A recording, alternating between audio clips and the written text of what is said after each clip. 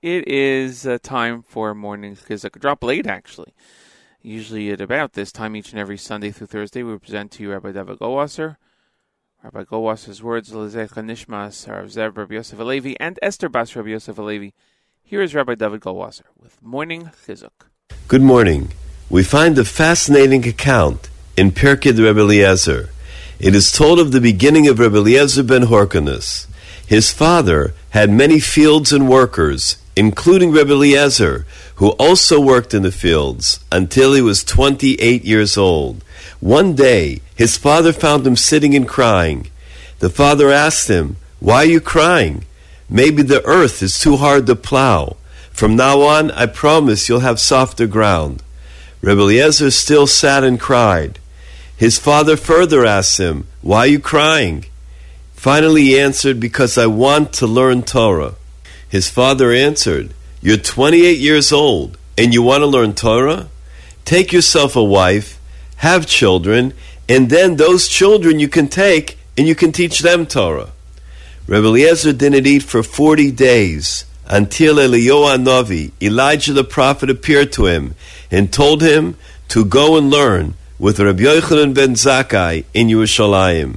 And so Rebbe Eliezer went to the yeshiva of the great Rabbi Yochanan ben Zakkai, and he sat and he cried. Rabbi Yochanan came over to him and said, "Why are you crying?" He told him, "Because I want to learn." "Who is your father?" asked Rabbi Yochanan. But Rebbe Eliezer didn't answer. "Did you learn Kriya Shema? Did you learn Birchas Hamazon? Did you learn how to daven?" Rebbe Eliezer said no. Rabbi Yochanan ben Zakkai then told him, "Don't worry, I will teach you all the three."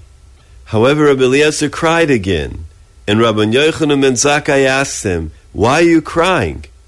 He answered, "Because I want to learn Torah." At that point, Rabbi Yochanan ben Zakkai would teach him 2 halachos every day, and Rebbe Eliezer would review it. Ultimately, Rebbe Eliezer reached a very high madrega, a high level, and his face would shine like the face of Moshe Rabbeinu. Rav Nosson Wachtvogel asked the question, Eliyahu Hanavi seems to have given Rebbe Eliezer an eitzah, advice, that was not kahagen, that wasn't proper. How could he tell a 28-year-old bocher who had never learned anything to go and learn in the most elite yeshiva where the Tanoim were learning? What would he do among them? Could there be any hope for his success?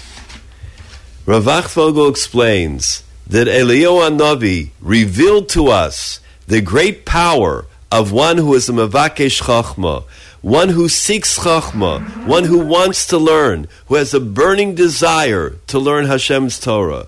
If that is his dream, then he can attend the best yeshiva and attain the highest level. This has been Rabbi David Goldwasser, bringing you morning chizuk. Have a nice day.